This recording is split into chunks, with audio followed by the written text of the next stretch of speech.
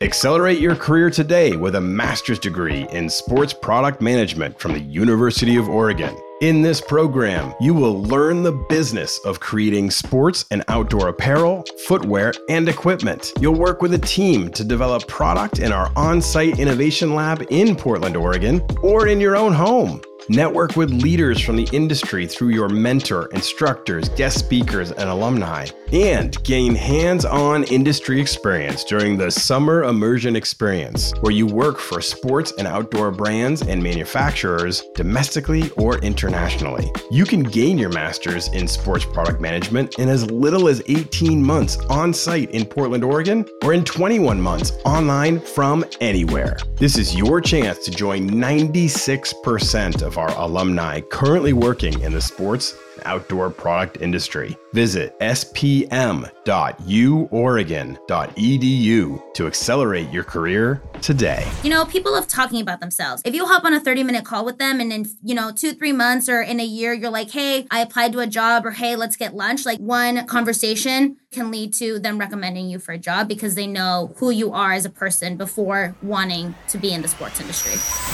This is the Workin' Sports Podcast. Here's VP of Content and Engaged Learning at workinsports.com, Brian Clapp. In April 2018, New England Patriots head coach Bill Belichick joined up with Urban Meyer, who at the time was Ohio State's head coach, as part of an off-season coaching clinic. These are two pillars of the coaching fraternity: the top dog in the NFL, the top dog in college football. And they met up and started discussing their strategy on team building. Urban Meyer was really impressed with Bill Belichick's ability to take borderline players, average players, and develop them into almost stars. Sure, he had Tom Brady and he had Gronk, but other than that, this was a team of slightly above average players who he raised to a new level. And Urban Meyer inquired with him and said, how do you do it? How do you develop a team to grow this way that isn't as star-studded, but you get them to perform so well as a team? Bill Belichick's answer has resonated with me ever since.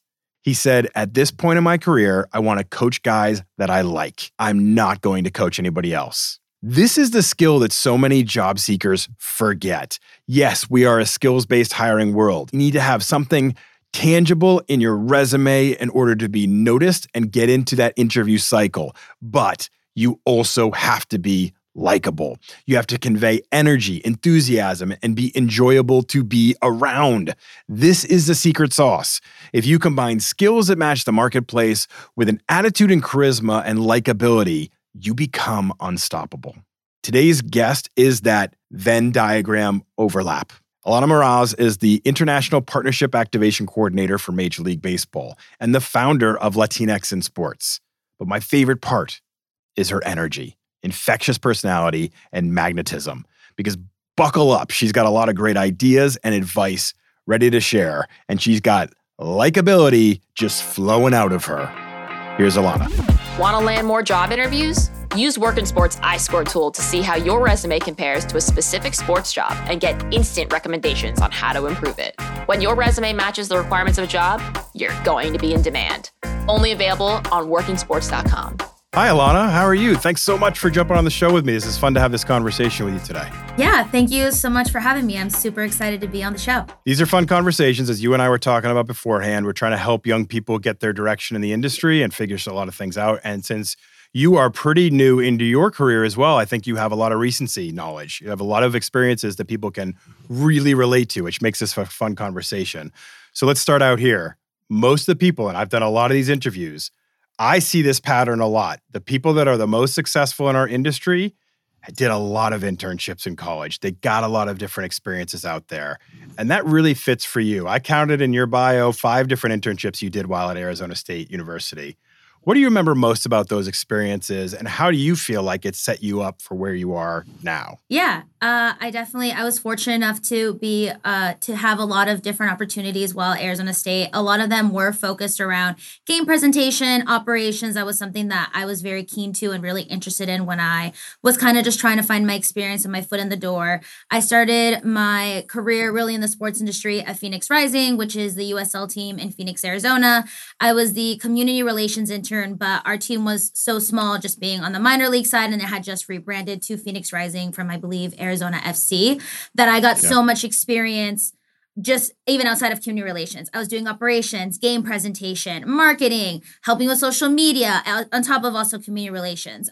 So I think I was put in a very fortunate spot to see what I liked and what I didn't like. And coming out of that internship, I really did see that game presentation, like putting together the halftime where there's like little kids playing soccer in the middle of a larger soccer game, or the walkout kids, and all those different things was something that I really enjoyed and I wanted to see what went into it. And then I was able to join the Arizona Diamondbacks in their game presentation department. So I grew up a lifelong Arizona Diamondbacks fan ever since they started in, I believe it was 97. I was born in 96, so very short after. And I was able to spend the whole entire home season there, all 82 games. And it was honestly a dream. And it was so cool to be able to give back a positive fan experience and like overall game presentation experience that like I was able to experience as a fan growing up and attending these games as a fan. So it was a really great time. Yeah, I like how it kind of, you started broad with getting a lot of different types of experience. And then you figured out what you liked and you zeroed in on that a little bit. Was that part of the strategy going into it, or did that just happen organically? I think it was part of the strategy. I was at Arizona State. I was studying sports business. I was going to come into Arizona State as a sports journalism major. I realized my senior year of high school, I didn't really like journalism because I feel like at the time I personally thought that journalism was like The Athletic. It was newspapers. It was like, beat writers. And looking back on it now, I think we're at a point where journalism soon turned into social media. And I wish I would have known that, because I think I would have stayed with it, because social media obviously is such a big component of what our industry is today. And it's something that I personally really enjoy, just even my own personal social media. But I decided to switch my career path to sports business. Obviously, I could, my mom's mentality was you can use a business degree wherever you go. And if it's a sports business degree, then it's smart mom. Yes, really smart advice. Wherever you go, you can use a business degree or you can learn about the sports business side, which I think was something that I hadn't really ever been exposed to. So when I got my internship at Phoenix Rising, it was definitely like I really like community relations and what it means to grow a sport, especially being soccer. I'm originally Mexican heritage culture. So soccer was a huge component of me growing up, as well as baseball. So for me to be able to participate in that sport and to be able to work for them was really cool. But yeah, I think for sure it was, hey, here's this one thing. I think I like it. And if I don't like it, then great. We check it off the list and we move on to something else. And like I said, I wore so many different hats that then I was able to learn what hats I did enjoy and which ones I was like not so keen to. And coming out of it, it was game presentation, operations, just because I love to see what goes on behind the scenes to put together like a great game. Like I always think about it like the Super Bowl and NBA All-Star. Like there's so many different moving parts. I was just at World Baseball Classic, and to see it behind the scenes was insane, because I had gone to games as a fan and had enjoyed it as well. So now to see what goes on, behind the doors was super cool. So before we go any further, I'm just going to tell you right now, I love your enthusiasm. I love your energy. I'm feeling it. I think it's great. And I try to tell people all the time, we're working in sports. We should be enjoying this. We should be having fun and like enthused and energetic by this. And I think that has to come through in your attitude when you're applying for jobs and you're interviewing and whatever. Like being excited and happy is good. Like I don't think people should restrain themselves from that. And I love that you're bringing that so far in this conversation today. So thank you. I appreciate that. I think, it's a quote that we hear everywhere, but it's like, if you love what you do, you'll never work a day in your life, which definitely working in the sports industry, it is long hours and weekends and holidays. It's still work, yeah. It's 100% work, but enjoying what I do and enjoying the sport around me. Like I said, I was at World Baseball Classic. We had doubleheader games. I was watching 2 baseball games a day.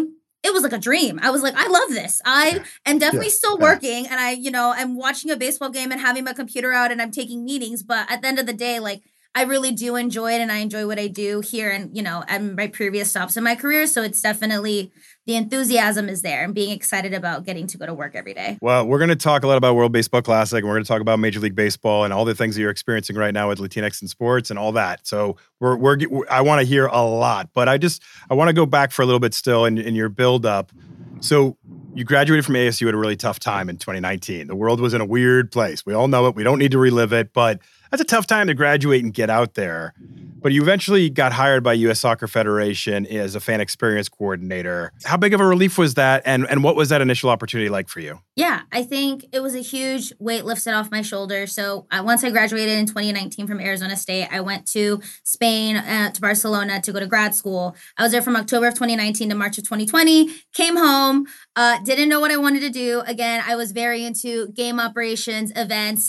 At that time, leagues had either completely halted, were playing in a bubble behind closed doors, didn't need event staff or operations staff. Not a lot of it, fan engagement. Yeah, not a lot of it. So I was definitely I was freaking out. I was like, this is something that I put like you said, 5 internships into, and this was something that I knew that I wanted to do. And then all of a sudden it wasn't possible really at the time.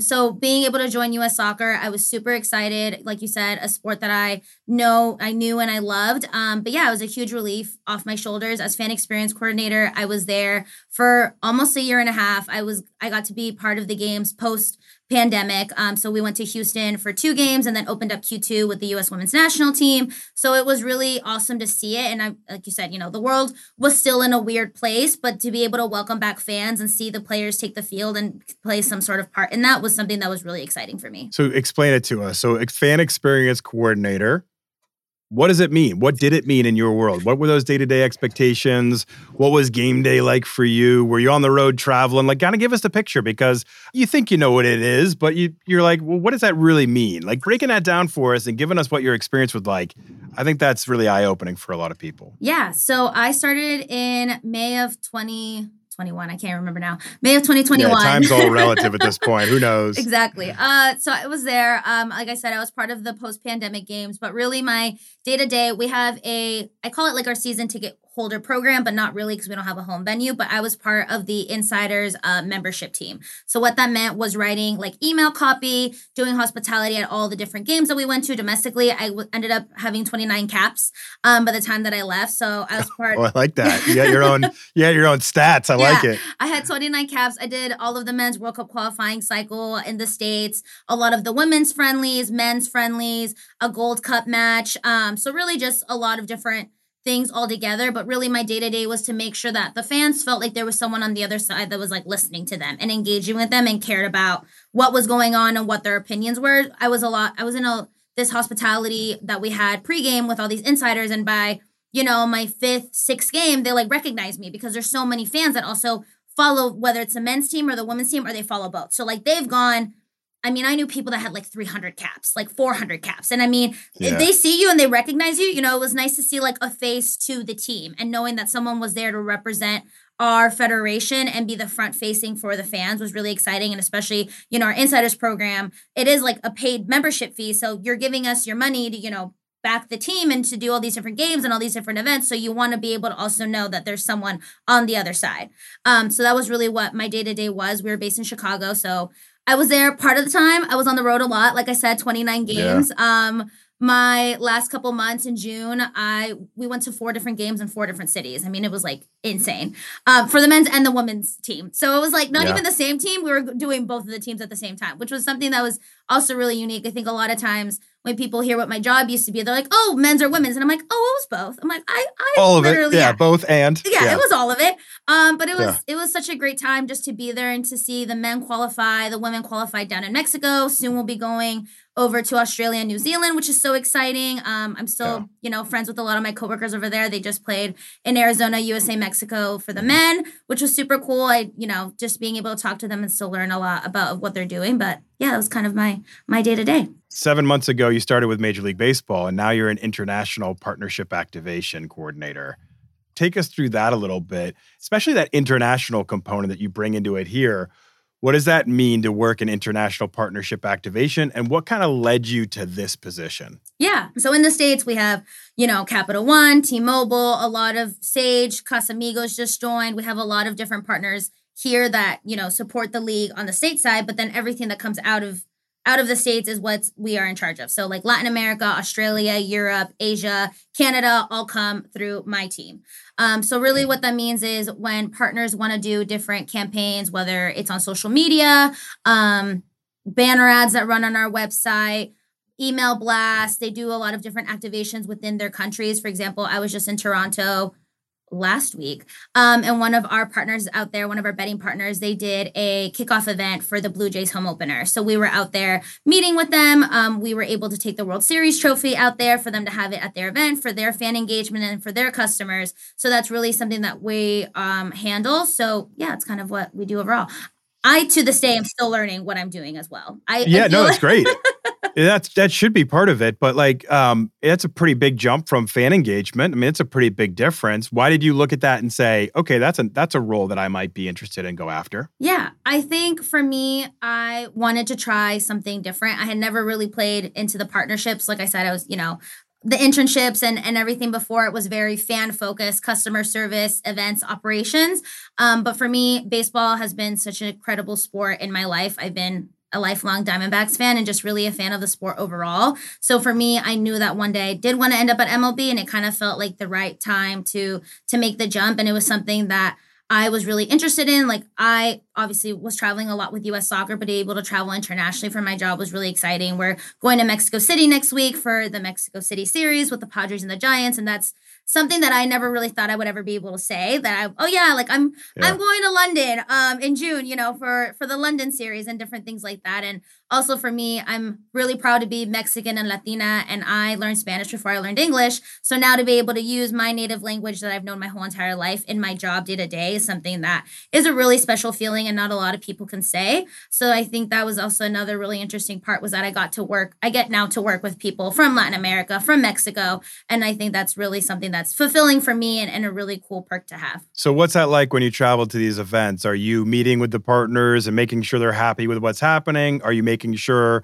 the creative gets done the way it's supposed to get done? Like, what's that role like for you when you go to a Blue Jays, or you go to Mexico, or you go to London? I know you haven't done all of them yet, but what is that kind of expectation, or what's your role like when you're on the ground? Yeah, I would definitely say a large part of it is meeting with partners and hosting them when they want to come out to the game. Or a lot of our partners also use our events and, the contractual tickets that they get to send their clients, or they'll run a sweepstakes and they'll come to postseason, or they'll come to Mexico or London. So that's a large component of it too, to make sure that not only are partners happy, but their clients and also their customers that they, send over to the game. And yeah, I would say the other part for sure is the creative, the signage. We get there 2 or 3 days before, and we run through all the signage with our design team, make sure that everything looks correct, it's the right size, it looks good on TV. If we have video board spots or like LEDs, we run through that as well. Again, just kind of being their contact on the ground for whatever they may need is really, really who we are. So you have a pretty cool side hustle. In October 2020, you founded Latinx in Sports, an organization for Latinx sports professionals as network and find community. There are a lot of people who have ideas and they never follow through on them. I would say that I've had lots of ideas that I've never followed through on. What drove you to make this a reality? And then tell us a little bit more about what it is and why it exists. Yeah, I think for me, obviously October 2020, middle of the pandemic, we're all sitting at home. Why not? We're all. I came out of grad school. I was, I want to do events and I want to do operations, but hey, I can't do that right now. And I was, really just trying to network and meet different people, because we were all sitting at home. So it was like very much like the time of like Zoom calls. Like, are you free? My mom used to make fun of me. I used to have like 6 Zoom calls a day, or like phone calls a day. But really, I just wanted to like learn about people, and I wanted to see what they did. And my mom, she is in public relations, so she was like, people love talking about themselves. If you hop on a 30-minute call with them, and in 2-3 months or in a year, you're like, hey, I applied to a job, or hey, let's get lunch, like they'll know that you authentically wanted to know them, and you'll build that relationship over time. So I think that was really what was at my forefront. But your mom's pretty smart. That's the other thing that's come out of this conversation. She really is. Pretty smart lady. Yeah. She really is. But yeah, so that was really, I think, the overall framework of what Latinx in sports was. But during Hispanic Heritage Month of 2020, I really didn't see a lot of teams and leagues highlighting their Hispanic Latinx front office. And for me, being a Latina, I wanted to see the representation. And I think it's really important to show that people like us and like me have these different roles in the sports industry. So I took the time to make a Hispanic Heritage Month sports professionals thread. So every single day of Hispanic Heritage Month, I highlighted a different person. When I was doing this research, a lot of the lists were outdated. They were like from 2013. And I was like, okay, great. And they also had a lot of like, ESPN reporters or VPs or like senior directors. And I mean, those people are great and are amazing representation, but I was looking for like coordinators, managers, people that I felt like were accessible to people like me that wanted to learn about how to break into the sports industry. So from meeting 2 people to meeting 3 to meeting 10 more, once the month was over, I had met 31 really incredible Latinas and Latinos. And I was like, wow, I feel so empowered and validated to want to be a Latina that works in the sports industry. I wish everybody else felt like this. And I don't think this is a conversation that should only last 30 days out of the year. And that was really where Latinx in Sports was born. We had a couple of like brainstorming calls. I was obviously like one person, came out of grad school, didn't have a full-time job or anything. And there was a lot of people that were really supportive that already were in the industry for 10, 15 years. At the time, I didn't know what ERGs were.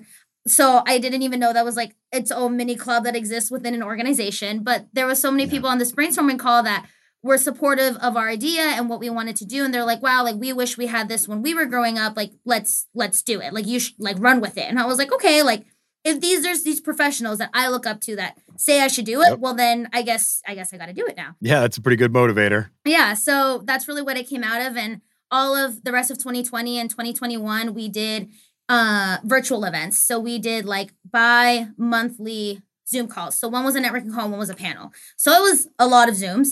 We did our first in-person event at SoFi Stadium in March of 2022. So we did like an LA networking event, a happy hour. They got a tour of SoFi Stadium because one of our board members is currently there at SoFi Stadium. So he was very kind and was like, hey, like your first event, you're in LA, like let's do it. And I was like, for sure. Like we planned it, I think, in like 3 weeks, which was very like usual for us because I feel like as a startup, nonprofit, still very young, a lot of the things that we do are very much like on the fly. So it just worked out really well.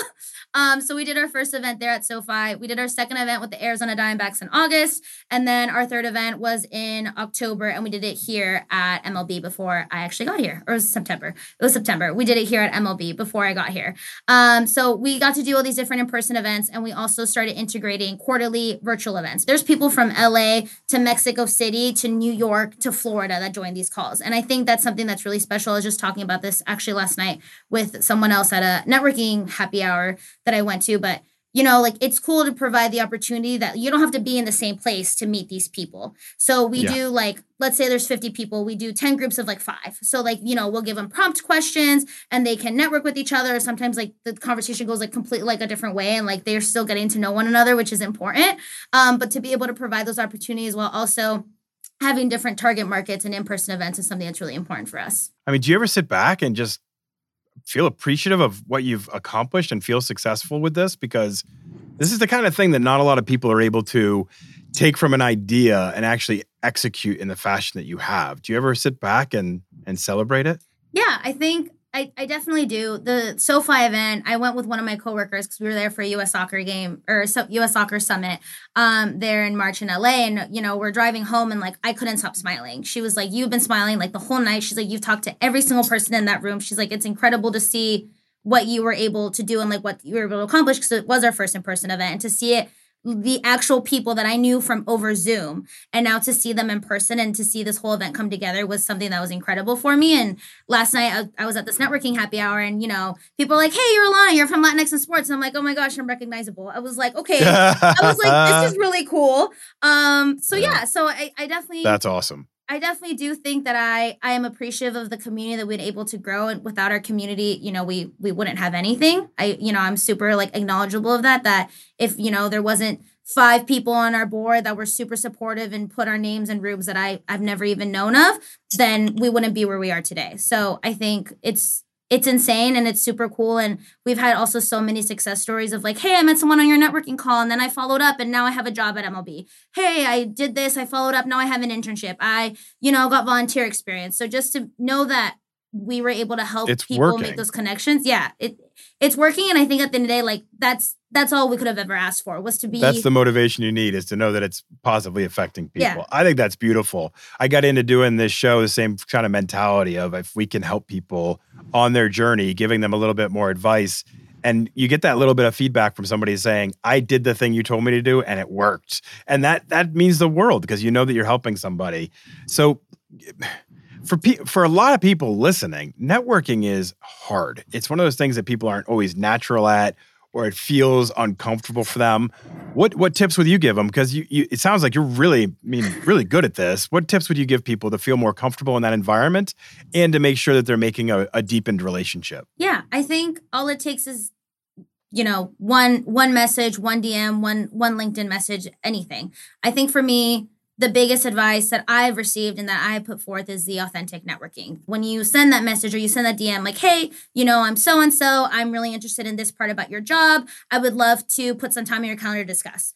I was actually just watching an Instagram story. This is totally off topic, but there's a girl from the Chicago Bears and she did a whole deep dive on how to best message people on LinkedIn. Some people, like in her Instagram story was like, hey, my name is so-and-so. I applied to this job. Like, can you please put me in touch with the hiring manager? I would love to chat. Like two completely different spectrums. Yeah, right. Exactly. So, wrong. Yeah. So I think there's no harm in doing that. But her point was that someone had reached out to her about partnerships and she was in DEI. She was like, you could find someone in the partnerships department that would probably reply and would help you in that direction. But you need to, it's to show that you did your research and that you put in the effort and took the time. You put some thought into it. You were intentional about it. 100%. I mean, I would have done the same thing. I'm pretty sure I did the same thing when I applied to jobs at US Soccer before I landed my job. If I applied to an events job, I actually got rejected from an events job and then ended up at fan experience coordinator, which is my own success story of rejection in the sports industry. But, it's about authentically reaching out to people, because if someone talks to me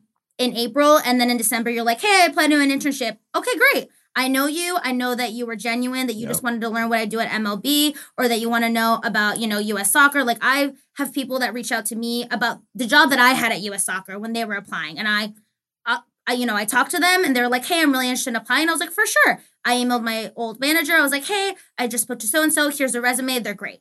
It's just things like that where you authentically meet with someone and they really feel like you want to get to know them, I think is what goes a really long way. And I think that's also how I ended up here at MLB. The people that I work with now, I've known for 2 or 3 years before I even got here. And when I was thinking about applying, they knew me already and they knew me as a person separate from my job or from me wanting to apply to a job. And they knew me because of Latinx or because I reached out to them, over LinkedIn and et cetera. So I think one conversation 6 months down the road can lead to them recommending you for a job because they know who you are as a person before wanting to be in the sports industry. I think that's fantastic advice. And I totally agree in that it's more of a concept of relationship building and trying to really understand your goals in the conversation, what you want to learn, and understanding that, networking isn't about just a straight line to a job. There's a lot of benefits that can come from it, from mentorship, from advice, from, bouncing ideas off of somebody that's maybe has a different experience level than you do. So networking can have a lot of ancillary benefits other than, I know this person that can help me get a job. So there's just a lot of great things that can come from it if you go about it authentically. So I completely agree with you. Alana, this has been an amazing, amazing conversation. I want to finish up with this because I want to be respectful of your time. I mean, you work for Major League Baseball. You got to get back to work, I'm sure. So you aren't too far removed from being a college student yourself, but I'm sure you're reflective and you can look back and think of how you progressed to the point you are now.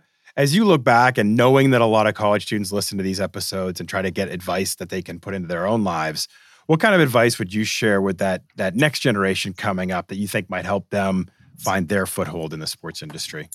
Yeah, I think one of them, obviously, the last question is definitely networking. But, for me, it's taking on those volunteer opportunities. Like I did a lot of volunteering, with PR and communications at CONCACAF when Gold Cup came to Arizona. And I don't use it in my job now, but I got to meet those people and I now understand what a communications team does at, a game at a soccer game, which I think also goes a really long way because you're able to see what your coworkers do on a day-to-day basis and are able to learn how all these different moving parts of a sports entity, a league, a sports business, anything like that kind of all come together for the success of a greater event or a greater business. And definitely those informational interviews as well, just, taking 10, 15 minutes of someone's time to just learn about what their day-to-day job is, whether you're in an organization and you want to learn about what a different department does, or you're in an organization, you want to learn about what a different organization does or a different team. I think those little conversations really help steer you in the right direction and really help educate you and allow you to learn more about what goes on just outside of what you might know on your day-to-day. I love it. This has been incredibly great advice. And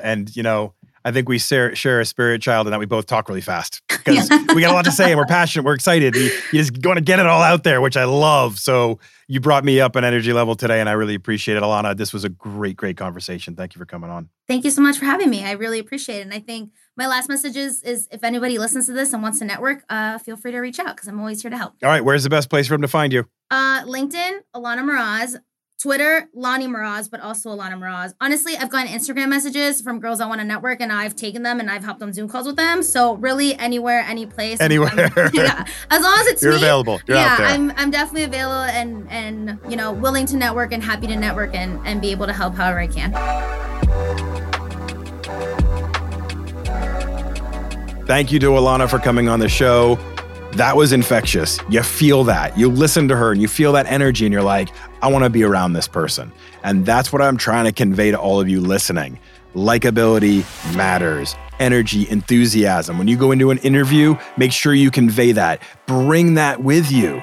Don't hide that behind because that's how you convey to others that you're going to bring your all to the work environment and you're going to lift up a culture that people are drawn to, that you have that magnetism. That's where leadership starts, is with a little bit of likability, and then everything grows from there.